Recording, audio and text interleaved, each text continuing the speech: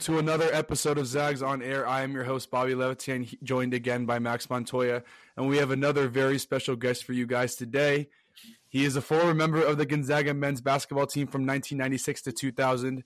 He was the second leading scorer of the 1998-1999 Elite Eight team that started Gonzaga's current 24-year March Madness streak, and he is so loved and remembered by so many Zag fans to this day. Fans, please welcome Matt Santangelo. Matt, how are you? I'm doing great, y'all. Thank you for having me on. Thank you for coming on. It's a pleasure to have you. I'm going to go straight into your time at Gonzaga, and I want to start with, of course, the 1998-1999 season, just to set the stage for some of the listeners who might have not known Gonzaga existed back then or weren't familiar with the basketball team. This was pre-Mark Few times, so they finished 28-7 under Coach Dan Monson. And what's crazy to me is you guys obviously played your home games in the Martin Center, which is crazy. Like, this is pre-McCarthy times. You guys made it to the Elite Eight. You upset Minnesota and Stanford on the way, obviously losing to eventual champions UConn, but it was a very close game. But yeah, so Dan Monson was the coach. Mark Few was still an assistant on that team. What stuck out to you most about that year and that whole experience? Well, I'm going to go even a little bit further back. You said pre-McCarthy times. I thought you were going to say prehistoric times. I was going to be really upset at you guys for aging me quite that far. So when I was recruited out of high school out of Portland, I actually Coach Few at the time recruited guards. So the head coach was Dan Fitzgerald. Coach Munson was on staff. He was the lead assistant. He recruited the bigs, and Coach Few and Fitzgerald recruited the guards. So when I first showed up, they were coming off their first West Coast Conference championship in 1994 under Jeff Brown. He was WCC Player of the Year that year, and they had a really good team. That was really the group that we looked up to. So 94, they won their first West Coast Conference championship. 1995 was Gonzaga's first appearance in the NCAA tournament under Kyle Dixon as a point guard and Scott Snyder, the power forward. And they had a really nice squad. They ended up losing to Maryland. They were the traditional 15-2 seed back before there was quite as much parity in the tournament as there is today. And so there was a lot of history, and I say that because for the old heads or the Zags that go back, this basketball program has been around for a long time and has had significant success. Clearly not the national success that we've enjoyed for the last 25 years, but still, like, there was a pedigree of winning and an expectation to win and compete for championships. And so we had I made a transition. So I redshirt my freshman year. And we made a transition my freshman year, redshirt year, and my freshman playing year were under Fitzgerald. My sophomore year and junior year were under Coach Munson. And then my senior year was Coach Few's first year as head coach. And so there was really a jump from Fitzgerald, kind of the old guard, to Munson, Coach Few, and Coach Greer's philosophy, what would have been my sophomore year. And this is all coming back to your NCAA question, but I think it's important because what the younger coaches did when that coaching transition happened is they said, why not us? Like, why can't Gonzaga schedule bigger teams, bigger schools? And that was really kind of the first kind of expression of anyone, anywhere, right? I mean, that's the hallmark that our Gonzaga was built on. And that's changed a little bit over the years, a little bit, not much, but a little bit. But back then, we wanted to play everywhere. And the 97-98 team was probably the best team I was on, top to bottom, the roster, even though 98-99 largely gets a lot of credit because of the success we had in the NCAA tournament. But we were good. And then coaches scheduled differently. And that's what I remember is just really going out with a huge chip on our shoulder, competing against the big teams. And ultimately having success, which led us into the 1999 NCAA tournament where we were the Cinderella. That is an amazing journey, and it's awesome what you talked about with the different philosophies and all the coaches and everything. Now, I want to talk about Coach Few specifically. What was the transition like going from Coach Munson to Coach Few, and what was it like playing for a head coach in his first year? Yeah, so I think I think it was interesting because Coach Few was there. Like I said, he recruited me out of high school. He had been at Gonzaga for a long time. They had a good core. You throw in Billy Greer as well in that kind of lineage of that coaching staff. So they had a good group of young coaches. So the transition from Fitzgerald to Munson and Munson to Few, to answer your question, just wasn't all that significant because these young coaches they were running the practice plans. They were, coaches, Few has always been kind of a technician on the offensive end of the floor. Maybe Coach Munson and Coach Greer were a little bit more the defensive strategists. So there wasn't that big a transition because it was still the same coaching staff. You know what I mean? It's the same philosophy, same idea, culture. Yeah, sure, they all put their fingerprints on it, but it wasn't the Coach Few we know today, right? I mean, for us, it was just the assistant coach that now is the head coach. And at the time, after 1999, we were actually coming off the Elite Eight run. We had 5 juniors and 2 contributing sophomores. So going into Coach Few's senior year, we had 5 seniors and 2 contributing juniors. It didn't matter who the coach was. Let's just be completely frank and honest. You just need to roll the ball out. We're coming off the Elite Eight. You got 5 seniors coming back. You got 2 juniors who are studs. Like, we just wanted to play ball. And our big rallying cry motivation was we just didn't want to be a one-hit wonder. We wanted to back up the Elite Eight run with success our senior year and really start to lay the foundation. I mean, who knew what was to come, right? There's no way we could have guessed, what was to come. But we wanted to be recognized as a good program, not just a good team. And that was really that summer after 99, after the Elite Eight run, that was a lot of our motivation and inspiration. Was we wanted to come back and prove to the world that we weren't a fluke, that we weren't a one-hit wonder. And so it wasn't so much this, it was the culture of the program, including the coaches, but it wasn't like this wonder kid, new coach changing up these things and empowering us to go do things. Like, we were already hungry and good. Yeah, that's definitely interesting. It's super interesting to see how keeping it in-house really gave you guys that, I don't know, just coach to coach to coach, everything kind of stayed the same for you guys. Obviously, you saw Coach Few as an assistant. You saw him for his first year as a head coach. In your vision, how has he changed from his assistant days and his first year as a head coach to now? What are we at, 24 straight appearances? How do you think that's evolved the program? Yeah, I think one of the great gifts of Coach, 2 great gifts he has a ton of gifts, but 2 that I can think of to answer that question.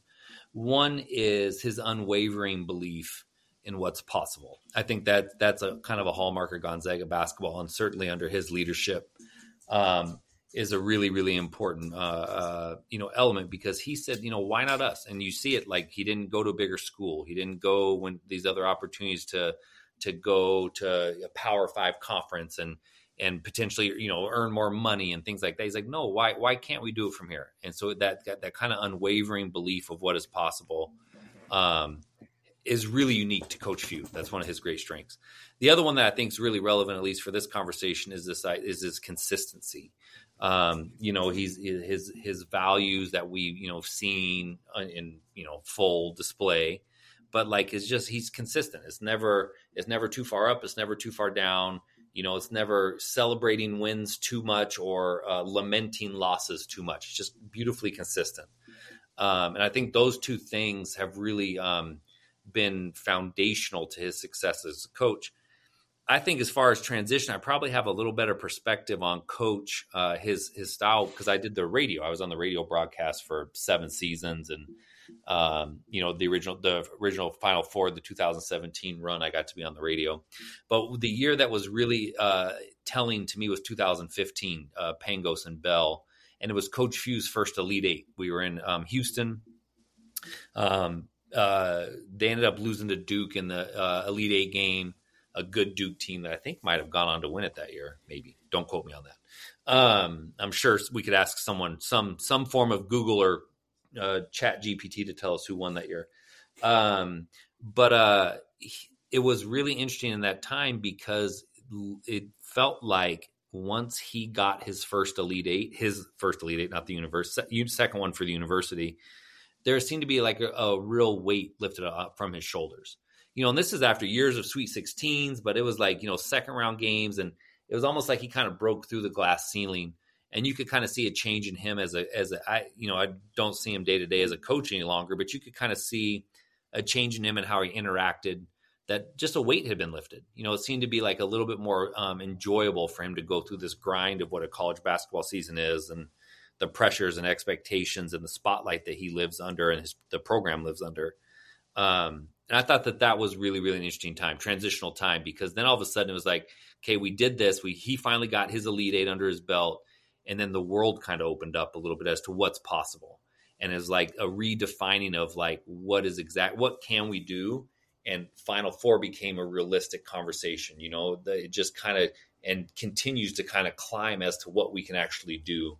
And again, back to that unwavering belief that what is possible, coupled with his consistency over time, and then seeing him achieve those levels of success, throughout this run, and what that's done to him as a coach and as a man, and how maybe years he was really tight and nervous and felt the pressure and expectations, defensive, to where he just started to seemingly enjoy the journey a little bit more and continue to take this thing to whole, higher and higher heights. I want to go back to something you said earlier. You said you got the chance to call the game for Gonzaga against Texas Tech on the radio. Now, if I'm not mistaken, 2017, when they got to the Final Four, that was the farthest Gonzaga had ever been up until that point. Right. Yep. Yeah. So talk to me about what that atmosphere was like calling that game, being a fan of Gonzaga. I know ultimately we did lose, but I'm sure the game itself was an amazing experience. Talk about what that was like for you. Well, the whole thing was spectacular because, again, I've been around this program for a long time now. I've been fortunate enough to be really involved in some high points in this journey as well. So the game that was really pretty amazing to me was, we beat West Virginia in the Sweet 16. That's the Matthews shot. Then we kind of crushed Xavier in the Elite Eight game. And I remember being on the radio and trying to talk about these things. And I got emotional. Like I broke down in tears. My partner, the real talent on the radio broadcast, Tom Hudson, the voice of the Zags. I at one point had to look over, I'm like, Huddy, I got nothing. I can't say anything. Like I can't form words. I was so emotionally invested in what was going on for that team, and kind of the gravity of the moment of getting to the Final Four, and having, believed it was possible, but maybe never really understanding what it meant for a school like Gonzaga to be at this level. So really emotional. And then we go to the Final Four, and it's just, it's great. So one of my great Final Four story, it was in Phoenix. There had to have been about 60 former players.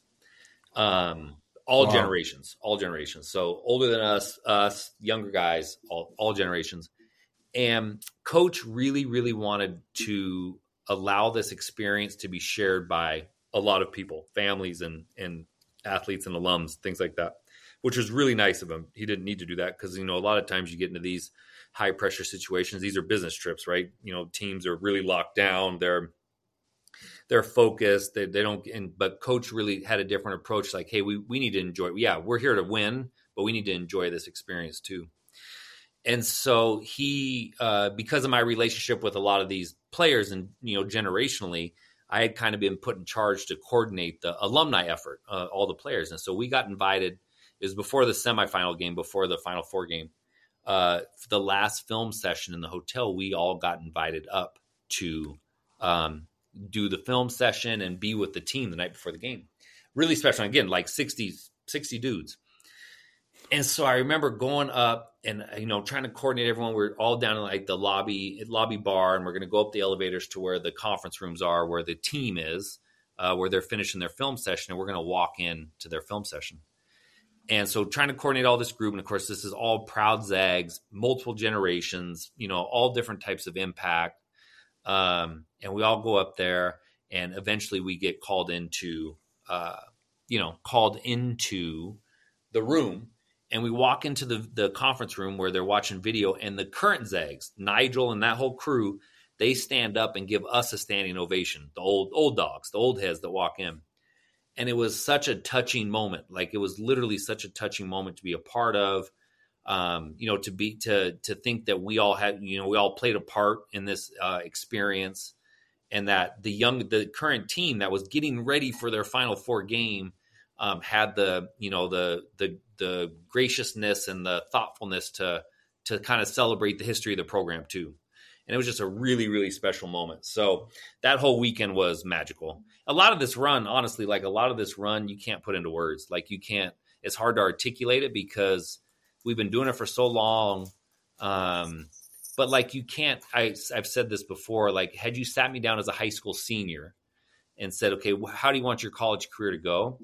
I couldn't have dreamt big enough. Like I couldn't have put words to what like our experience was during my 5 years, redshirt year and 4 years playing, let alone the fact that I'm talking to you two, you three today, 25 years later. Like it doesn't make sense, right? And so I'm really grateful for that. I'm really humbled by that. And I'm really proud that we had an impact and the program continues to have a similar impact on people. That's an amazing story. I mean, it's really crazy to just kind of see the history here. I mean, none of us, the people you're talking to right when we're not alive when any of this happened, and it's crazy to see that something that you built before we were even born is still here today, seasons later. Teams keep coming and adding, but really your team and your kind of years here were formative to this program as a whole. And you kind of touched on it. It's just really amazing. It's hard to put into words. Like, I don't even know what a question to ask you because you have such like a rich story to tell on all this. But I mean, I guess if there's a question I want to ask you is like, you've seen it evolve, even just your time playing. How has kind of the college game and Gonzaga's game evolved since you played and during the time that you played? Yeah, well, we used to run the dang flex offense. I left that school, whatever it was, third in scoring and first in assists, and we ran the flex offense. I don't even think we ran pick and rolls. Can you imagine what I would do in the modern game? Are you kidding me? That's the big brother in me talking. Some of that, there's some truth in that, but not a lot. No, I think the game has, obviously the game has evolved. It's so much more wide open. Players are so much more skilled. Their skill set is more well-rounded, position to position. The one thing I still get amazed at is just the size of the athletes, like the size of these dudes that are coming here, the women too, like just the athletes that come in there, like, oh my gosh. But even with all that being said, like we were good. Like we were a good squad. We were tough. We were angry. We played with a chip on our shoulder. It's that, we're competitive, but like, it's also good perspective, so it's like the game has changed, the style has changed, but the DNA is the same, and the culture is the same. And there's a commonality between when, even if I get to walk into the locker room now, and get to sharing some of these stories with the current roster, there's a familiarity and a commonality there. And I do think that is largely in part to the coaching staff, Coach Few specifically, and the athletic department because of the continuity, the continuity of the staff, the continuity of the administration. I mean, Chris Staniford, the current athletic director, he was there when I was in school. The associate athletic director, Shannon Strahl, was a classmate of mine. These are people that are friends of mine that have been friends for a long time. And that's important, when you talk about continuity and this history, this rich history and this rich story. If this was a completely different coaching staff, we wouldn't have the same connection to it, even though we'd be proud of it and we would be, proud of our history or our part in it, but it wouldn't have the same depth, which is really special about Gonzaga, I think. It's definitely fascinating hearing someone's perspective of Gonzaga. It's obviously being students here now, and just hearing how similar and how shared those experiences you have from what 25 years ago are. It just shows, like you said, it shows to the continuity that Gonzaga has, and how it's been inspiring lives and changing people for such a long time, and how it's continuing from you to me, and how I'm sure it's going to continue on to future generations beyond us. It's just crazy how much a university like Gonzaga can unite people. In my opinion, it is. It's that connectedness. I know Zags. We got our little silly saying, but Zags marry Zags. My wife, partner, best friend is right over in the other room reading a book right now. I have a freshman at Gonzaga this year. Oh wow! So we're through and through, man. Like this is this is it does mean something. Neither one of us are from Spokane. This is our home now, but we're not from here. So we don't have the deep Spokane roots, or at least we don't. Our kids will. And so it's something that we are really proud of, but I do think there is a definite connective tissue for all of us. It doesn't matter, generationally or not, or age or whatever. When we say we're Zags, that means something. Definitely. Absolutely. Now, I want to get into your pro career. Yeah. And I want to talk about your time overseas. Now, if I'm not, I want to make sure I got all the countries right. You played in Greece, Italy, Poland, and Spain. Yep. And you also won a gold medal with Team USA during the 1999 World University Games in Spain, which I think is an amazing story about that, and I'll ask you in a second. But just talking about your time overseas and playing in those different leagues, what was that experience like for you, and how did the European game compare to the American game? Yeah. The European game was fantastic because it's like the NCAA tournament or college basketball where every game counts, right? This isn't an 82 game NBA season, where you're playing in February and some, you're load managing, you're not even playing. It's like, this is college level intensity where every game, and in Europe, it's set up similar to, it's based on football. It's based on soccer where you play in home and homes. And so in order for you to have a chance to, if you lose to a team by 10 points and you then beat them at home by 11 points, the difference is the point spread, right? That's how you did. That's the tiebreaker. Every possession matters. So you can't mail it in and get beat by 30 because you're tired or you're sick or you're on the road or whatever, because then you got to try to go beat someone by 31. So every possession matters. So the level of intensity is unbelievable. So that part's beautiful. I love that part of the European game. I love that part of sport. And it's more, I think, more evident in the European style than it is in the American style. Because America, we play so many times. I've been in this youth basketball thing too. Everything's a showcase. Winning doesn't necessarily matter because I'm just trying to get mine and show out. And then if the four of us are on a team, but I didn't get enough shots, and I go play with another team next week, you're not really learning the lessons of getting better and finding your way. You're just I'm just going to go to the easiest thing possible until I can dominate and then tell everyone how I dominated. So, and that's a little bit old head, big brother in me there a little bit, but I don't think I'm wrong either. So, no, in Europe, they all matters. It all matters. But the beautiful thing about Europe is you're playing with grown men. It's all the tricks. It's the IQ is off the charts. Everyone's skilled. The ball's moving around. So you don't have the LeBron Jameses of the world, meaning the 6'8", 260 fastest person in the league. You know what I mean? You don't have the Giannis's, these physical specimens that are just completely otherworldly, but you got dudes that know how to play the game. They play it the right way. And they've been playing it for a long time. And then every possession counts. So it's I think, a beautiful brand of basketball. And we've been saying this for years. This is nothing new. I mean, I've been saying this for 20 years since I went overseas, is that the basketball globe is a lot smaller than it used to be, and evidenced by the World Championships this last year and the staff that Coach Few was on. They went and kind of got their butts kicked a little bit. And yeah, we did. You can say, oh, we didn't send LeBron and we didn't send whomever. It wasn't our best squad, but we're sending NBA dudes. These guys are good. Yeah. And they're still good, so I think there is some, there's some evidence here that basketball is good all around the world. And that's no different than my experience. I will say this though. It was intense. In Greece, we literally sat in dugouts so people can throw stuff at the back of our heads. And they all smoked. Oh my goodness. We played in this little tiny gym. The coach spoke Greek. I don't speak Greek. What are you yelling at me for?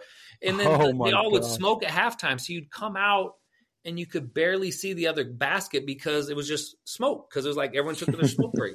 Oh, the fans would smoke. The fans would smoke. Our coach smoked. Oh, so you're playing what? You get done with the game, you'd hit the locker room, you'd be shouting, you'd be like, have I been at the bars all night long? You smell like cigarette smoke and oh my what gosh, the heck is going on? So there's a lot. I mean, I'm biased, but there were a lot of good stories from my time in Europe that were just random, just a little bit crazy, just because the intensity of the fan base.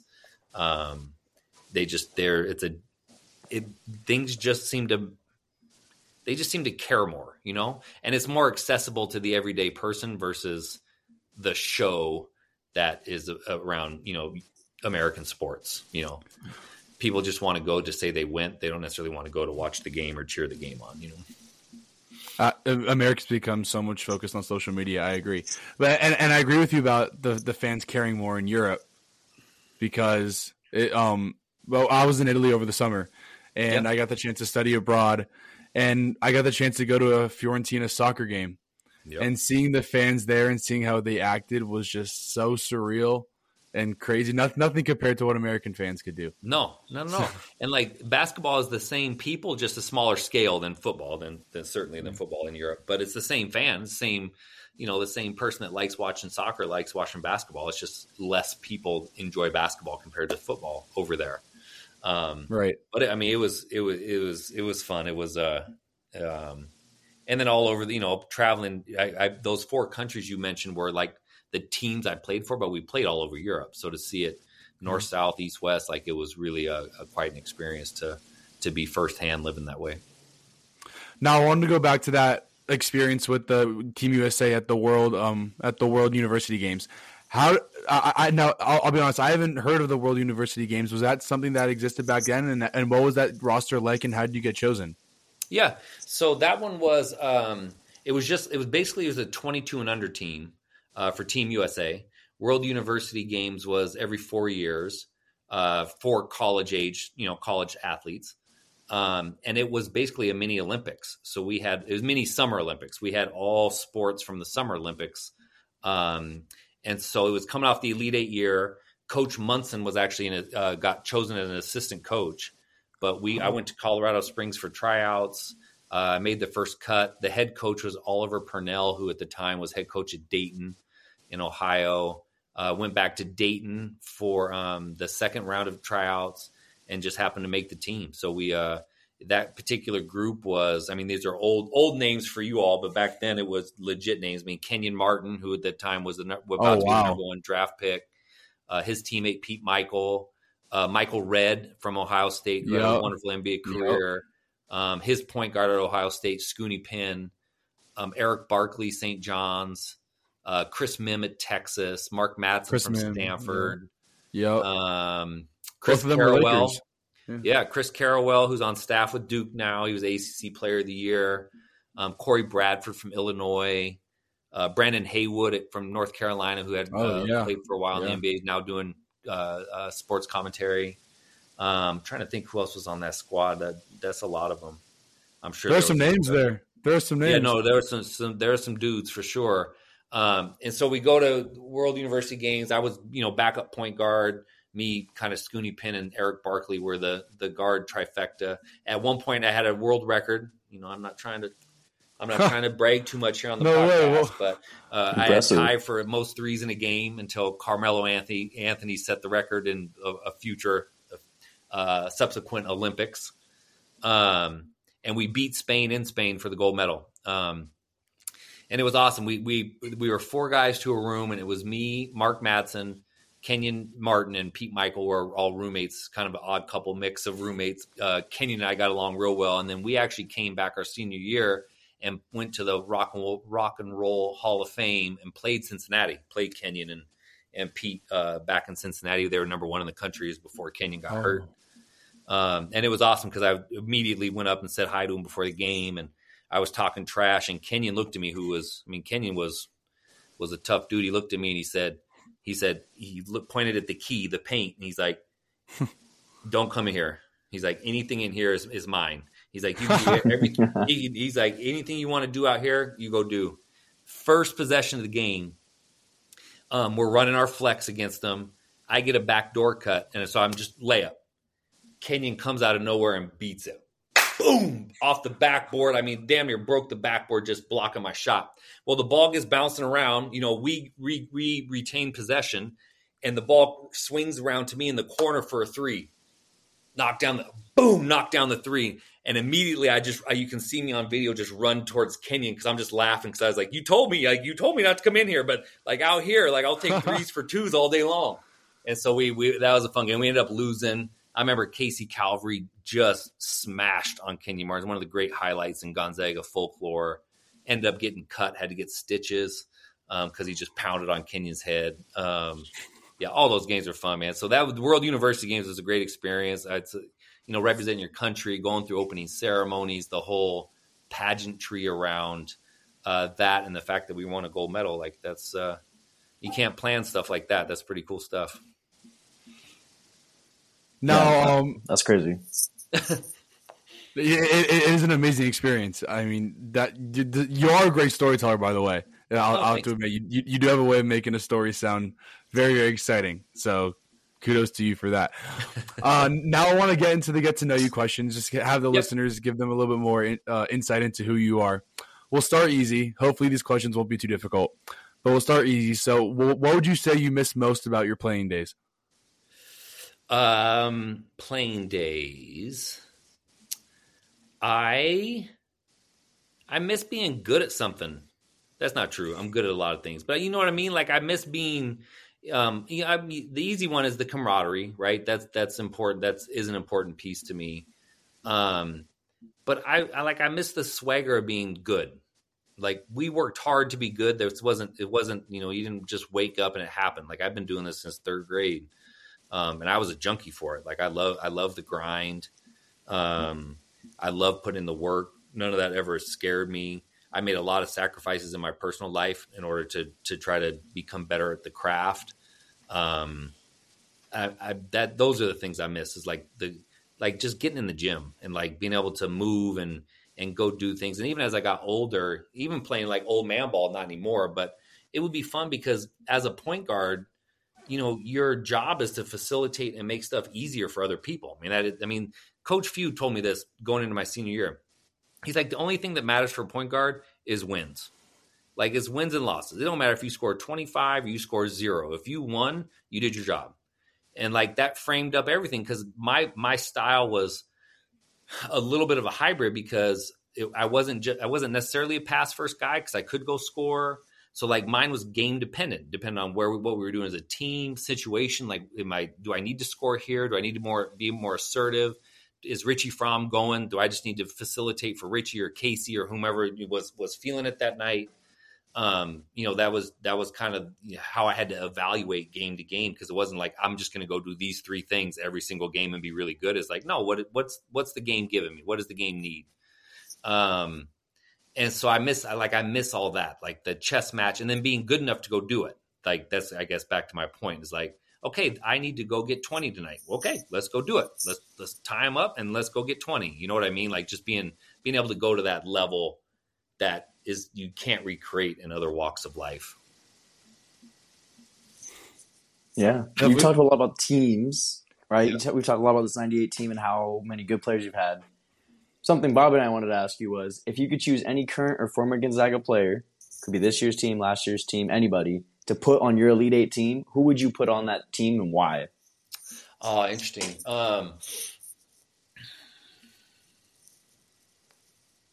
It's hard because that particular group, I mean, if you look at Richie Fromm, right, in the great lineage of, I mean, he's a 6'5" knockdown shooter who could jump out of the gym. Like he's, to me, would excel in any era. So like, I don't really need a 2 guard. I got one of the best that ever did it. So I'm not, so then you look at, power forward, Casey Calvary.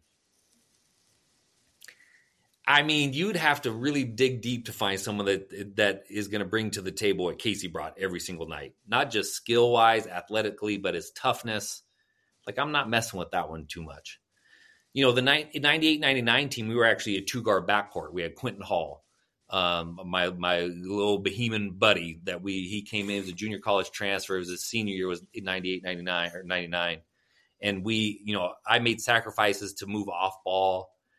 But it really made us tough. Well, Quentin he literally at Purdue took on the entire arena, including Hall of Fame head coach Gene Cady, because he's just tough. Like, that's what I mean. Like, when I said we were tough, like we had some, it's like, yeah, would it be fun to have played with Nigel? Yep, for sure.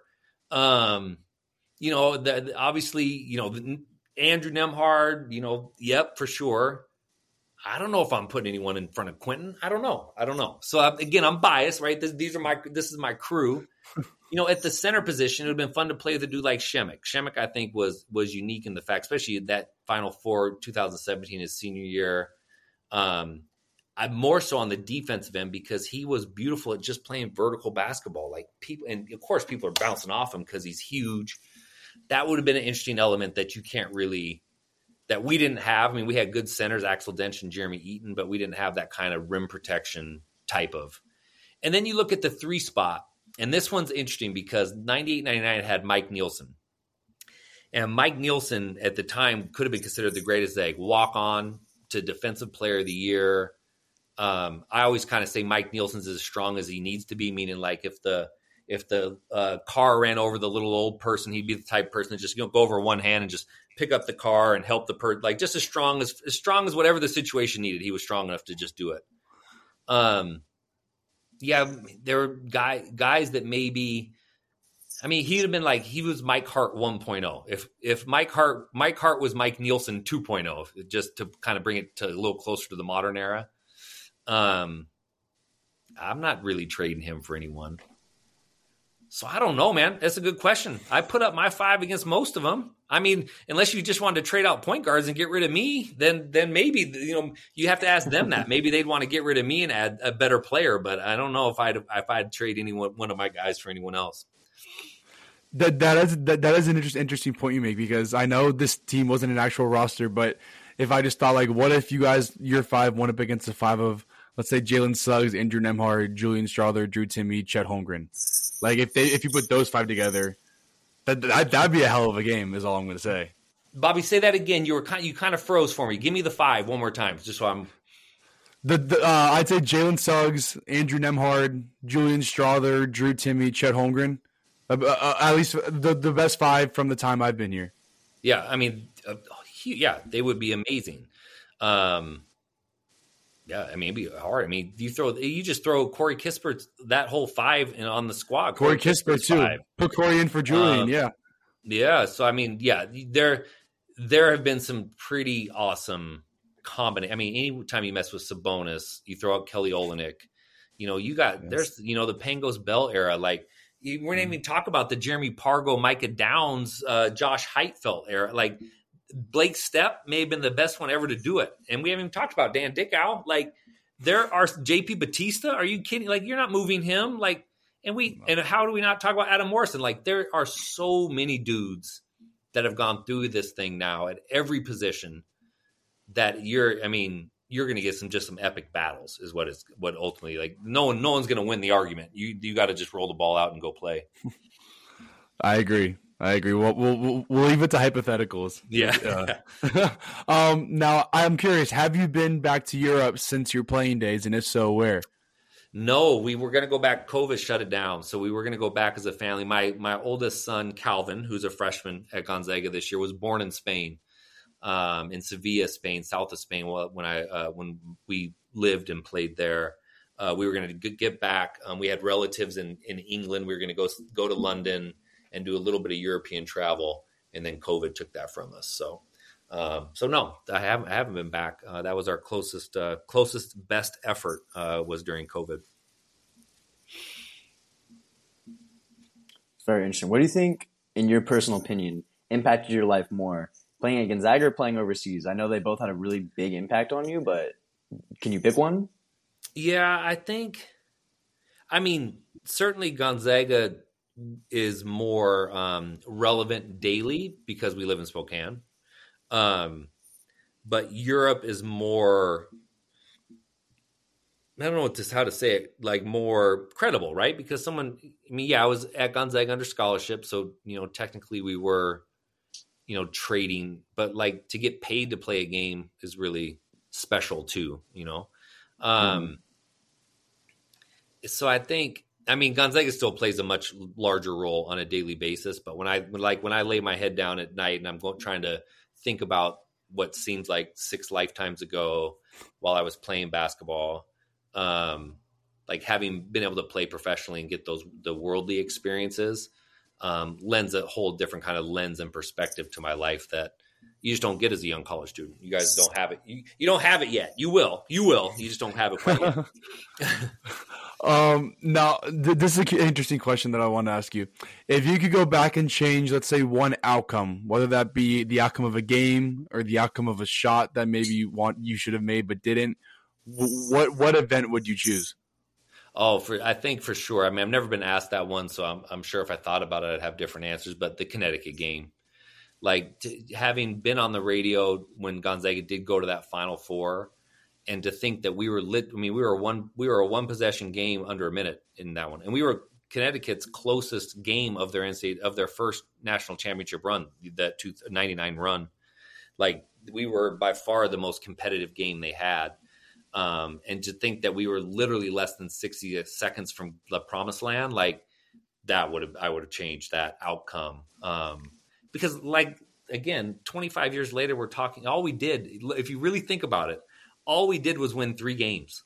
Of all the sports and games you two have played that I've played, like, we're talking about 3 games: Minnesota, Stanford, Florida, and like, it's not even like, it's 3 games. I've played tens of thousands of games of things, like, and so to think that those 3 games had that much impact, or 4 games, obviously, but had that much impact on my life, just to think if we could have just got that 4th game, what a special experience. And, who knows if it would have added any additional color to my life, but that would be the one I think of. Now, remind me who was on that UConn team. Was that the Ray Allen UConn team? No, so that was Rip Hamilton. That was Rip Hamilton. Okay, yeah, so wow. Ray's a little bit older than us, older than me, but it was Rip Hamilton. That point guard Khalid El-Amin, Kevin Freeman, Ricky Moore was the 2 guard that just shut me down. I think I still have nightmares about that dude. Jake Voskuhl inside. That was a good team, but okay. Rip was the big stud on that one. It's the Rip Hamilton team. Got it. That makes sense. I was thinking about it, and Ray Allen was 96 more. I think Ray Allen was Kobe's year. So I was off by a few years, but not by the same era. It's good. We know you have a plethora of experience from the overseas, from Gonzaga, and just life in general. Have you ever considered coaching? Would you coach? Why or why not?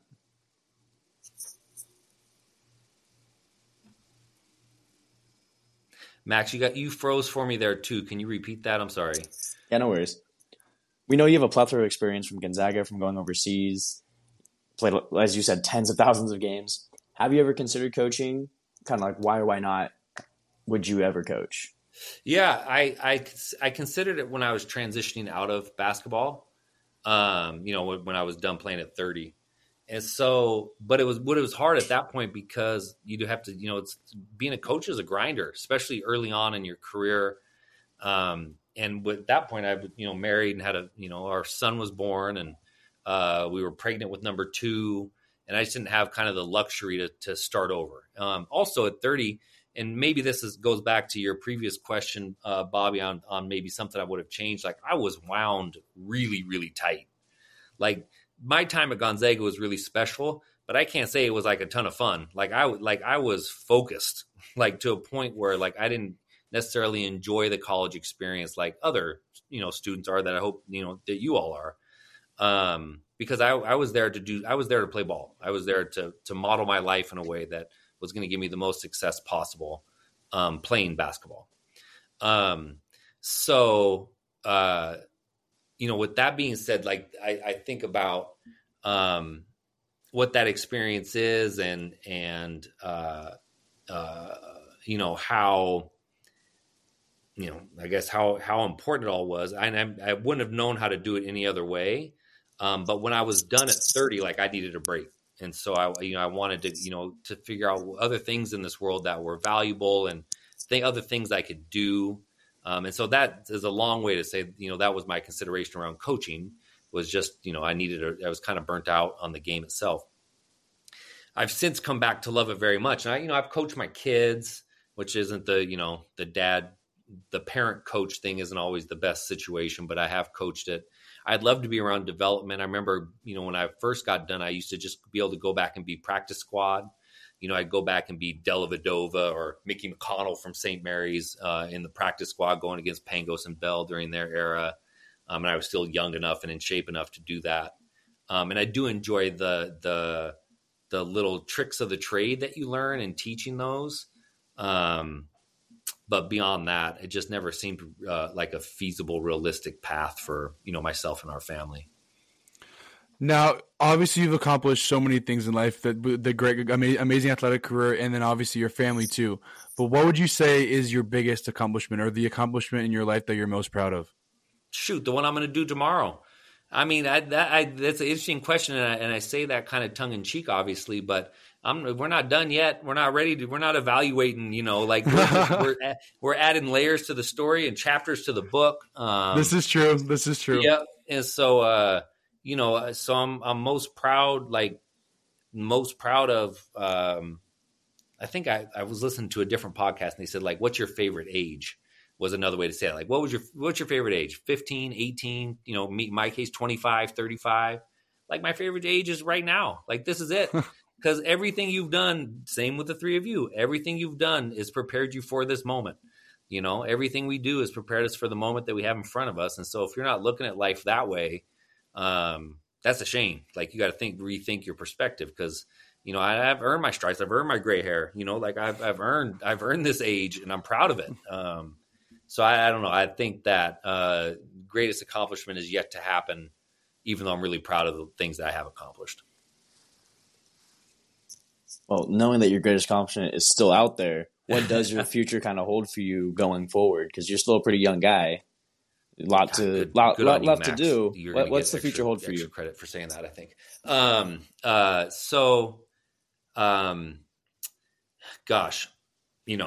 Family, really, really excited that, like keep mentioning him, Calvin, son is thriving as, a college freshman, want his experience to continue to be awesome.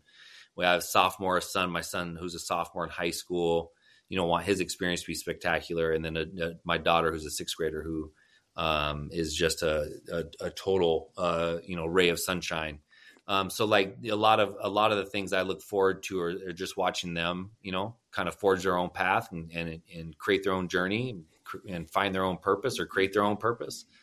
I look forward to growing old with my wife. We're both young. Thank you again for that comment. But our relationship continues to get better and better.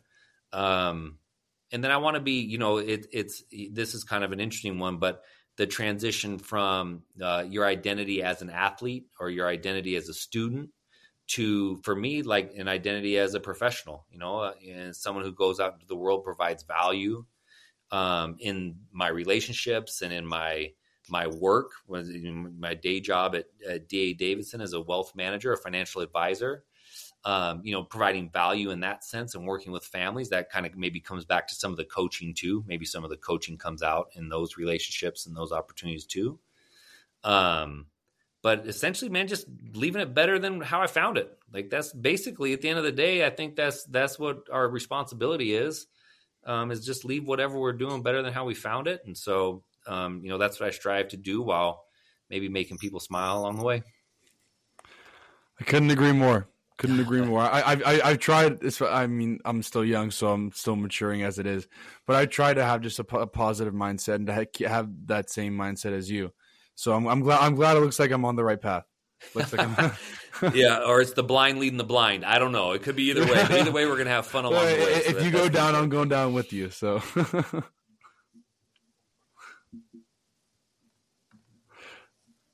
That's awesome. Now, last question before we let you go. You see the Zags team this year. The talent's different compared to these last couple of years, but what would you say is your realistic prediction for the team this year? Oh my gosh. Realistic prediction is Sweet 16, conference championship, Sweet 16. And then after that, it's a roll of the dice anyway, even when you're stacked, So I know how hard it is to win in that tournament. I don't think we ever can take it for granted as a fan base. I know we do, and we set these expectations, Final Four or nothing. And I don't think this group necessarily has that expectation, but they have that ceiling for sure. It's going to be interesting. The Drew Timme phenomenon was spectacular, but it really did, kind of limit what some people could do. Now other guys are going to have to step up, and that game's going to have to be a little bit more. The ball's going to have to move around differently, and different guys stepping up different nights. So that's always kind of fun. And what a challenge for coaches, man, on all this, transfer portal stuff. I'm very involved with Zags Collective and Name, Image, and Likeness as well. So I'm definitely in the middle of all that too. And is a challenge. So I say that just because the hallmark of Gonzaga is this culture of winning, this culture of excellence, this culture of getting better day in and day out. When you have so many new faces, how do you kind of maintain and continue that culture? And, fortunately Anton came back. He's a huge piece to that. Certainly Nolan is, he's going to have a big year and he's ready to have a big year, but that culture in the locker room and in practice every day, and how to be a young professional and how to show up and do the work that's necessary, all that stuff matters. And we don't get to see that, unfortunately, we don't get to see the day to day. We just get to see kind of the highlights or games when the lights are on, but the real work is done when no one's watching anyway. So, and that's what Gonzaga has always been really good at, is working when no one's watching.